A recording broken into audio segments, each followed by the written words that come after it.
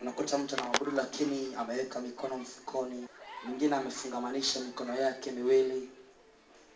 Unakuta mwingine ameshika mikono nyuma, Unakuta mwingine ameshika mikono tumboni, eti anaabudu. Unakuta mwingine amekaa chini. Unakuta mwingine ameshikamanisha mikono hivi. Si sahihi. Tunapomwabudu Mungu tunakuwa na uhuru sana. Tunamwinulia Bwana mikono kwa sababu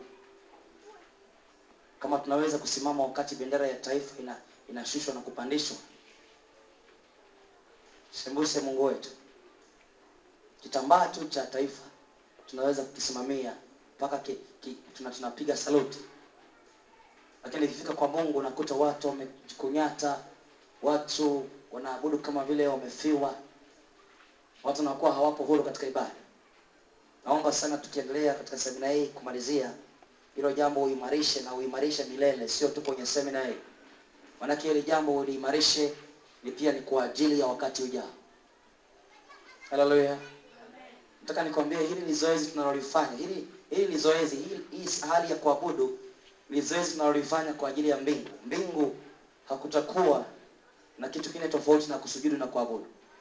Na ukisoma kitabu cha Ufunuo kizima kitakuonyesha kwamba mbinguni kutakuwa na hayo tu, mtakatifu mtakatifu akatie mahali patakatifu, kuinama na kuinuka. Sasa tunapoabudu hapa tunafanya zoezi la milele, kwamba huko tutakwenda milele hata milele. Sio milele mmoja, ni milele hata milele. Na milele mmoja hauna miaka, hauna hesabu. Sasa kama tunafanya zoezi la kuabudu mbinguni, itakuwa ni ajabu sana tunafanya zoezi kama watu ambao hatujui kama tunakwenda vitani. Naomba sana wakati tunamwabudu Mungu tunakuwa huru, alafu pia sauti zinatoka. Unaweza sikia? Tunaabudu kwa sauti zetu zote, kwa mioyo yetu yote. Sema pigeni kelele. Tunatoa sauti tunapomwabudu Mungu kwa sababu ni sehemu ya ibada. Sio unaimba kana kwamba umebanwa koo au kana kwamba umezuiliwa usitoe sauti yako. Hapana. Inabidi kutoa sauti ya kutosha tunapomwabudu Mungu. Nazungumzia mwanguko wa kanisa la Tanzania namba 20, upendo wa fedha. Kanisa limeanguka katika upendo wa fedha. Hili kanisa la Tanzania lilianguka katika upendo wa fedha na kuanza kufanya mambo mengi sana kinyume na Mungu. Watumishi wa Mungu wengi sana walianza kuhubiri kwa maslahi. Walianza kufanya huduma kwa maslahi. Lakini si kwa sababu ya ufalme wa Mungu aliyeziumba mbingu na nchi. Watumishi wa Mungu walianza kufanya huduma kwa maslahi, kwa ajili ya fedha.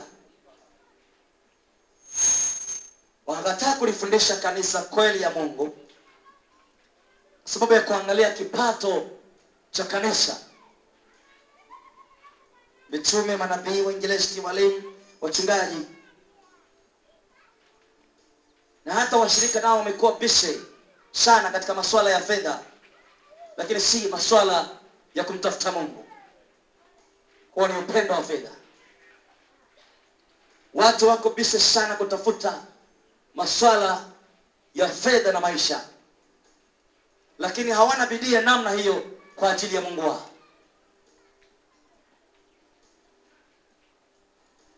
Na watumishi wa Mungu wengi walianza kufanya huduma za biashara, manake biashara zao, maslahi yao, kuuza huduma. Kufanya huduma kwa sababu ya kutaka kuangalia kipato. Fedha zitapatikana ngapi? Wakati lile lengo la Kristo kumtumikia Mungu kwa mioyo yao yote. Wakaanza kutumika kwa kuangalia fedha zinapatikana vipi, kwa njia ipi. Na wakajiwekea makundi mbalimbali, lakini lengo kubwa ni jinsi gani ya kupata fedha kutoka katika makundi haya, lakini si jinsi gani ya kumhubiri Mungu aliye hai. Upendo wa fedha ulifanya watumishi wakaanza kuuza miujiza kama nilivyokuambia. Wakaanza kuuza maombi ya kuuzwa. maombi ya laki, maombi ya 50,000, maombi ya 500,000. Chupa ya mafuta inauzwa kwa gharama fulani. Wakaanza kuuza chumvi, vitu kama hivyo, mafuta, maji ya mizabibu na vitu kama hivyo. Wakaanza kuuza vitambaa walivyoombea, taulo za upako. Wakaanza kuwalazimu watu, kabla hujaombewa lazima utalipa kiwango fulani cha fedha, lazima utoe fedha kiwango fulani, hujafanywa maombezi. Hizo huduma zote zimeanza baada ya kanisa kuanguka katika upendo wa fedha.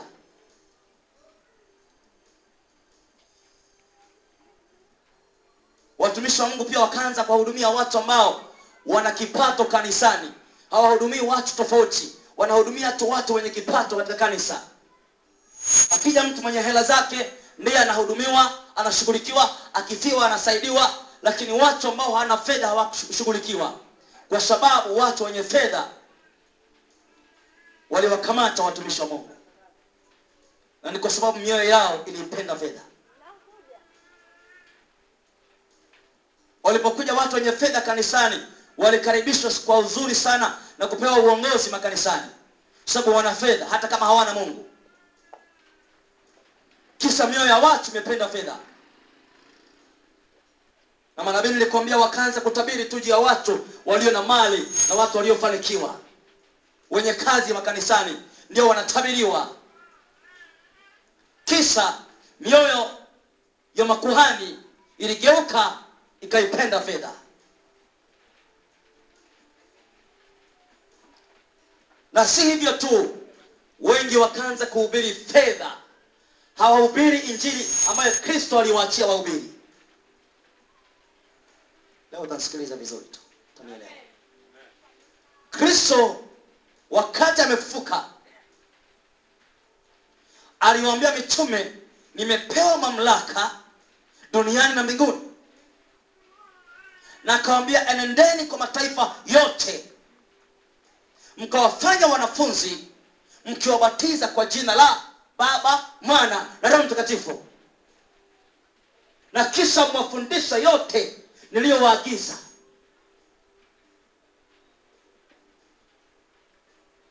Mitume wakaondoka, lakini kabla hawajaendelea na huduma aliwaambia wataenda Yerusalemu na watampokea Roho Mtakatifu waendelee na safari. Walipotoka mitume watakatifu wote, hakuna hata mmoja wao, mpaka Paulo mtume ambaye ndio mjenzi wa Agano Jipya, maana ndio mjenzi wa kanisa la Agano Jipya, wote walihubiri injili hiyo hiyo. Waliambia watu watubu, wamgeukie Mungu, waziache njia zao mbaya, na waliwaimarisha watu katika imani ya utakatifu. Soma Biblia nzima, mitume wote walihubiri hivyo hivyo, hata manabii walitabiri hivyo hivyo. Kama utampata nabii au mtume aliyehubiri kama ilivyo leo kwenye Biblia, utanifungulia ni kitabu kipi? Hawa mitume wote Jesus walihubiri ufalme wa Mungu. Hapa ndio nazungumzia habari za mitume. Mitume wito wao mkuu, haleluya, ni kuhubiri ufalme wa Mungu, ufalme wa Mungu. Ndio maana mitume wote wameandikwa walihubiri sana habari za ufalme ulivyo, ukuu wake, jinsi gani ufalme unaweza kuingia kati ya watu. Mitume walihubiri sana neema na ufalme wa Mungu. Ndio wito wa mitume. Hawakuhubiri hela wala fedha. Lakini kanisa la mitume tunaona watu walitoa, si ndio? Waliuza mpaka mali. Lakini mitume hawakuhubiri fedha hata siku moja. Hawakuhubiri. Walihubiri ufalme na kudhihirisha ufalme. Wanasema kwa dalili za Roho Mtakatifu na nguvu za Mungu, watu walijengwa katika imani ya ufalme.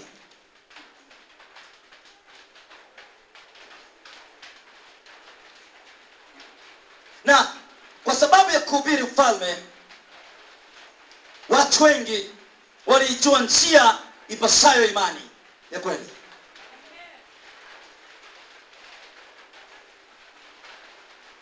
Lakini kanisa la Tanzania lilifika mahali watu wakaanza kufanya huduma kwa maslahi, kwa kutafuta kipato, hela ngapi zinapatikana, na wakageuka mbali, wakaanza kuhubiri fedha na mali na vitu vinavyoonekana, wakakataa kuhubiri ufalme.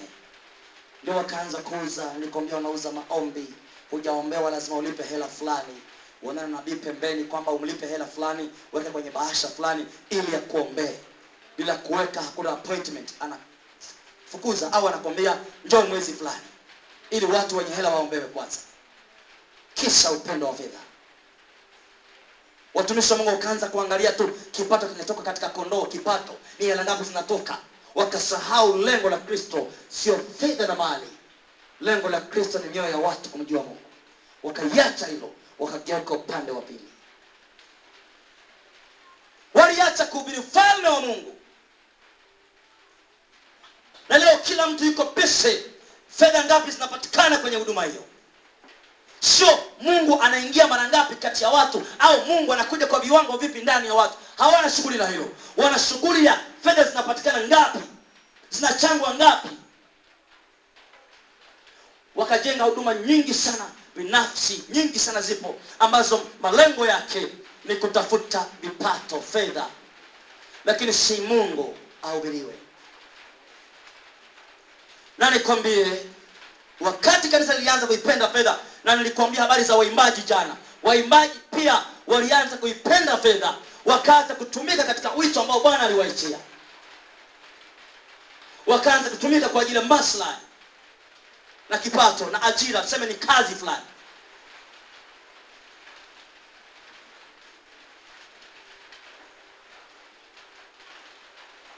Timotheo wa kwanza 6:10, chanzo cha imani kuharibika ni upendo wa fedha.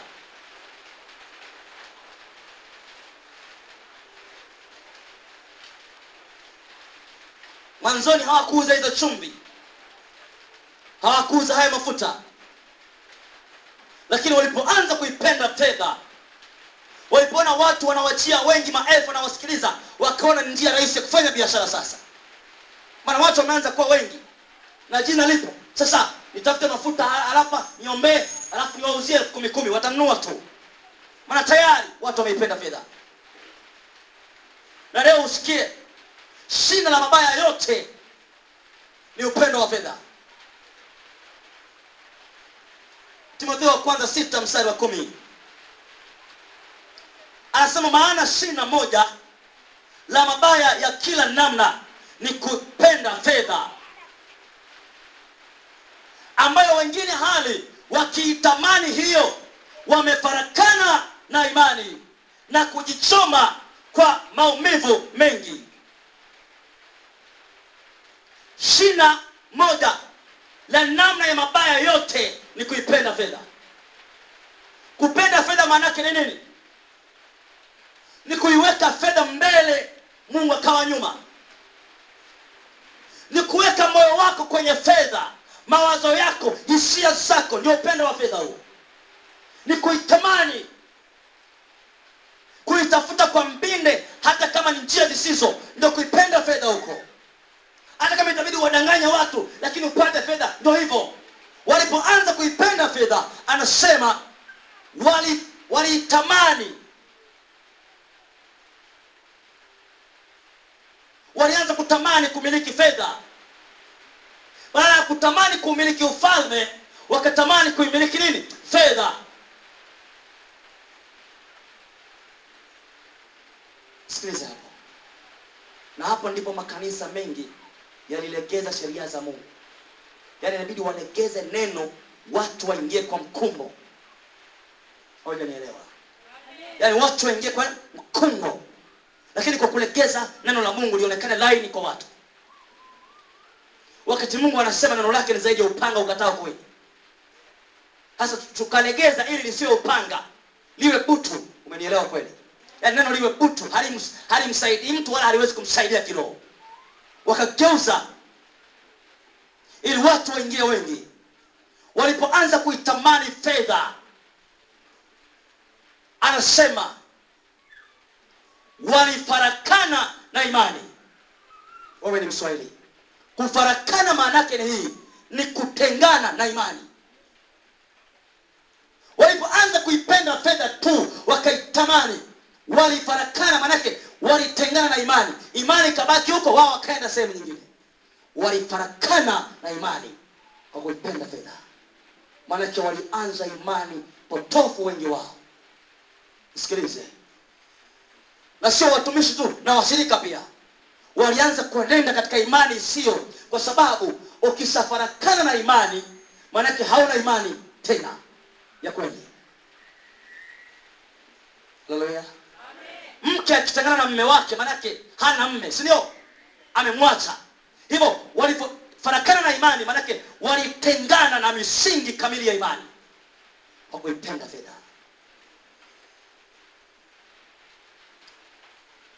Kaanza kuambia watu Mungu ni wa neema tu. Ninyi ishini tu mnavyoishi. Mungu ni wa neema. Wakati Mungu amesema watu waagizwe njia za ufalme wazi wazi, bila kufichwa. Sasa tunaishi kizazi cha mwisho hiki. Ndio maana Yohana Mbatizaji walipokuja askari aliwaambia kweli yao. Aliwaambia msimdhulumu mtu. Hao maskari. Wakaja wale Mafarisayo na kanzu zao ndefu, akawaambia kama una joho mbili mpe mwenzako. Hakuwaficha kwamba twende sirini. Tuna tuambiane kule ofisini. Hakukuwa na ofisi wakati huo. Aliwaeleza wazi wazi. Wewe mzee wa kanisa, hapana, umekosea. Hii sio njia, pita hapa. Yohana Mbatizaji huyo. Na ndiyo injili aliacha kwa mitume. Ndio maana Petro kuna wakati ameenda mahali akaambia watu, tubuni au mwangamie. Wahubiri wale watakwambia hauna huruma, hauna upendo. Sivyo? Aliwaambia tubuni au mwangamie. Petro anahubiri. Mtume huyo. Haleluya. Wanaweza sikia? Amen. Naambia, fanyeni haya mambo mnayofanya, msipotubu mtakufa. Hao ni mitume walikuwa wanahubiri. Maana walikwenda na mfumo huo mpaka mwisho. Lakini sikiliza, walifarakana na imani. Ndio maana zimetokana imani nyingi baada ya watu wengi kuipenda fedha. Ndio maana wamekwenda kwa uchawi kutafuta upako. Ndio maana wamekwenda wengine kutafuta nguvu za giza. Wamekwenda kuinamia malkia wa bahari. Wengine wamekwenda kuinamia wachawi na waganga washirikina wapewe upako wa kufanya vitu fulani makanisani. Wengine wamegeuka kwenda kufanya biashara na kuzimu. Kwa nini? Walipoipenda fedha walijitenga na imani. Alafu yule roho wa nyoka akawavaa. Na alipowavaa, manake walianza kuendesha imani iliyoharibika. Usikilize vizuri. Kwa kuipenda fedha walifarakana na imani, walijitenga na ile imani ya kweli. Wakaanza kuuza haya mafuta nini, maombezi yanalipiwa, yani hujaombewa unalipa kwanza unaweka. Yani kuna vitu vikaanza kufanyika kinyume na mwanzoni ilivyokuwa. Ni kwa sababu walifika mahali wakaipenda fedha. Anasema shina la namna mabaya yote ni kuipenda fedha. Wengi wakitamani walifarakana na imani. Alafu anasema na kujichoma kwa maumivu mengi. Ilibidi waanze kuwadanganya watu. Na ukiwadanganya watu kwenye injili unaishi maisha ya uchungu hata kama watakupa fedha. Usikilize vizuri. Amen. Wakaanza kujichoma kwa maumivu mengi. Maana inabidi waanze kuishi maisha yasiyo ya kweli. Sababu ukishaipenda fedha, umefarakana na imani, unaanza kujichoma, unaanza kuwa mtu wa madeni mengi. Utakwenda hapo wadanganya watu, utamdanganya ndugu fulani, utamdanganya mchungaji fulani ili upate nini? Fedha. Maana yake utaanza kuishi maisha ya uchungu. Wakaanza kuishi, unasikia kesi nyingi. Mchungaji sikakopa wapi, sikafanyika nini? Au kachukua mahali hela akatuambia harudishi tena. Yaani mambo hamjasikia hizi kesi. Tatizo kuipenda fedha. Wakaanza kujichoma kwa maumivu. Inabidi waje kufundisha vitu ambavyo mpaka nafsi zao zinawahukumu. Haleluya. Inabidi aende kuimba tu kwenye huduma hiyo, ni mwimbaji, lakini anajua anawachezea watu. Hilo ana maumivu kwa ndani. Ila kwenye unamwona na furaha. Wakaanza kuchoma na maumivu mengi maana wameiacha imani.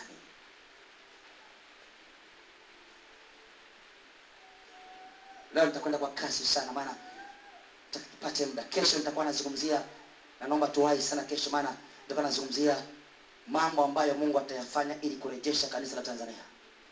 Kufikia leo tunamaliza sehemu yetu. Manake kama utarekebisha mambo yako kufika leo mimi sijui. Manake kuanzia kesho ni shughuli ya Mungu na kanisa lake. Atafanya nini ili kanisa lirudi? Leo tunamaliza tu ni zamu yetu. Kujua tumeangukia wapi turudi. Tukisharudi kuanzia kesho Mungu ashughulike kanisa lake. Afanye nini ili lirudi mahali pake. Kesho utaelewa misingi ya Mungu atafanya nini. Nini atafanya, kwa sababu Mungu hawezi kuzungumza bila kutenda. Atafanya nini ili kanisa lirudi? Kanisa kaanza kujichoma kwa muumini. Nakumbuka kuna makanisa mengine nilikuwa nataka kwenda kuhubiri, wananiuliza unataka hela ngapi tuandae kabla hujaja kuhubiri. Nikamwambia mimi hiyo sijui, sijawahi kulisikia. Kama lazima uandae hela ili nije kuhubiri. Hapana. Kumbe ni mfumo ambao umeendelea mpaka sasa. Mhubiri akitaka kwenda wanawekewa hela fulani ili waje kuhubiri. Na mhubiri leo unamwambia una semina kanisani kwako, anakuuliza una ushirika wangapi. Ukimwambia 20 anakuambia mimi usiji. Anakwepa. Anataka mahali ambapo kuna watu 500 wakisema wachange 1000 atapata hela. Upendo wa fedha umelimaliza kanisa. Huwezi kukuta manabii wanakuja mahali kama hapa. Huwezi kuwakuta. Hapa wanafanya nini? Ambia hamna. Tunataka mahali ambapo watu wamejaa. Tukisema tunataka 1000 ngapi zitatoka tu.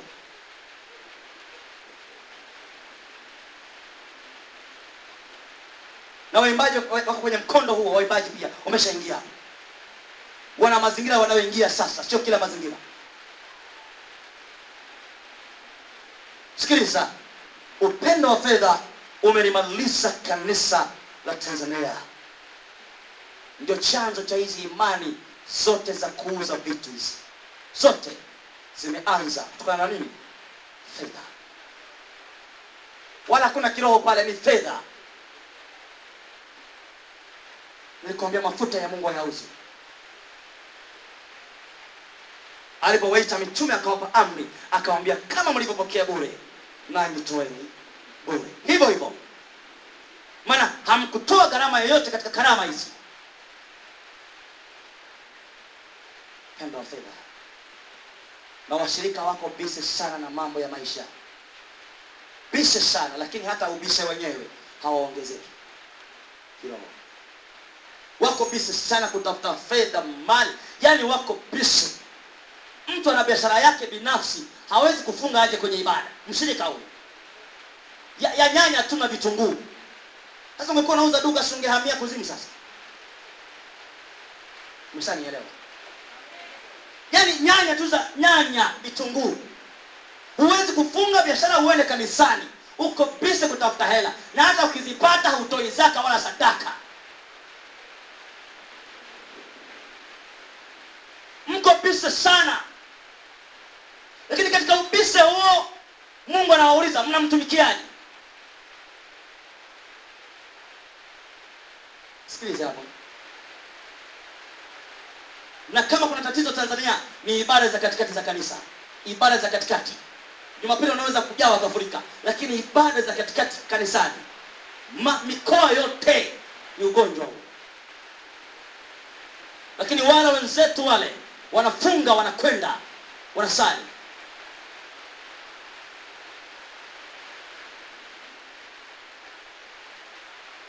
Tanielewa tu. Kanisa limependa fedha.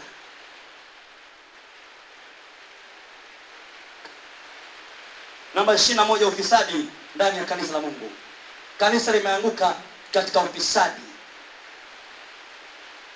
Zilichangwa hela. Mzee wa kanisa anakimbia nazo. Zilichangwa zinunue vyombo. Askofu kachukua, sio alipeleka wapi, hatujui zilipo. Mweka hazina kachukua, hazionekani. Tumechanga kununua keyboard nzuri sana, tumechanga milioni ngapi, leo hazipo, ziko 800,000. Hatujui zingine zimeenda wapi. Ufisadi kanisani. Niulize swali. Tutanyoshaje serikali kwamba ni fisadi wakati kanisa ni fisadi?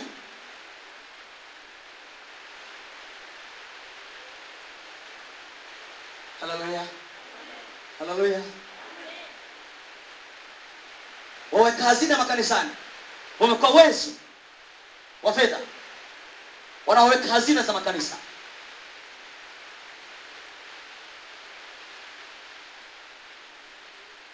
Zilichangwa kununua bati, sisi zimeenda wapi hatujui, zimebaki sio 1000 ngapi. Nani alichukua? Mmoja kati ya watu wa Mungu amekimbia nazo. Mafisadi katika nyumba ya Mungu. Tutawezaje kuikemea serikali kwamba kuna ufisadi wakati kanisa ndilo ufisadi? Ukisoma hiyo utaisoma Wagalatia 5:19 sehemu ya C au sehemu ya 3. Galatia 5:19 sehemu ya C inasema ni matendo ya mwili. Ufisadi ni matendo ya mwili. Ufisadi.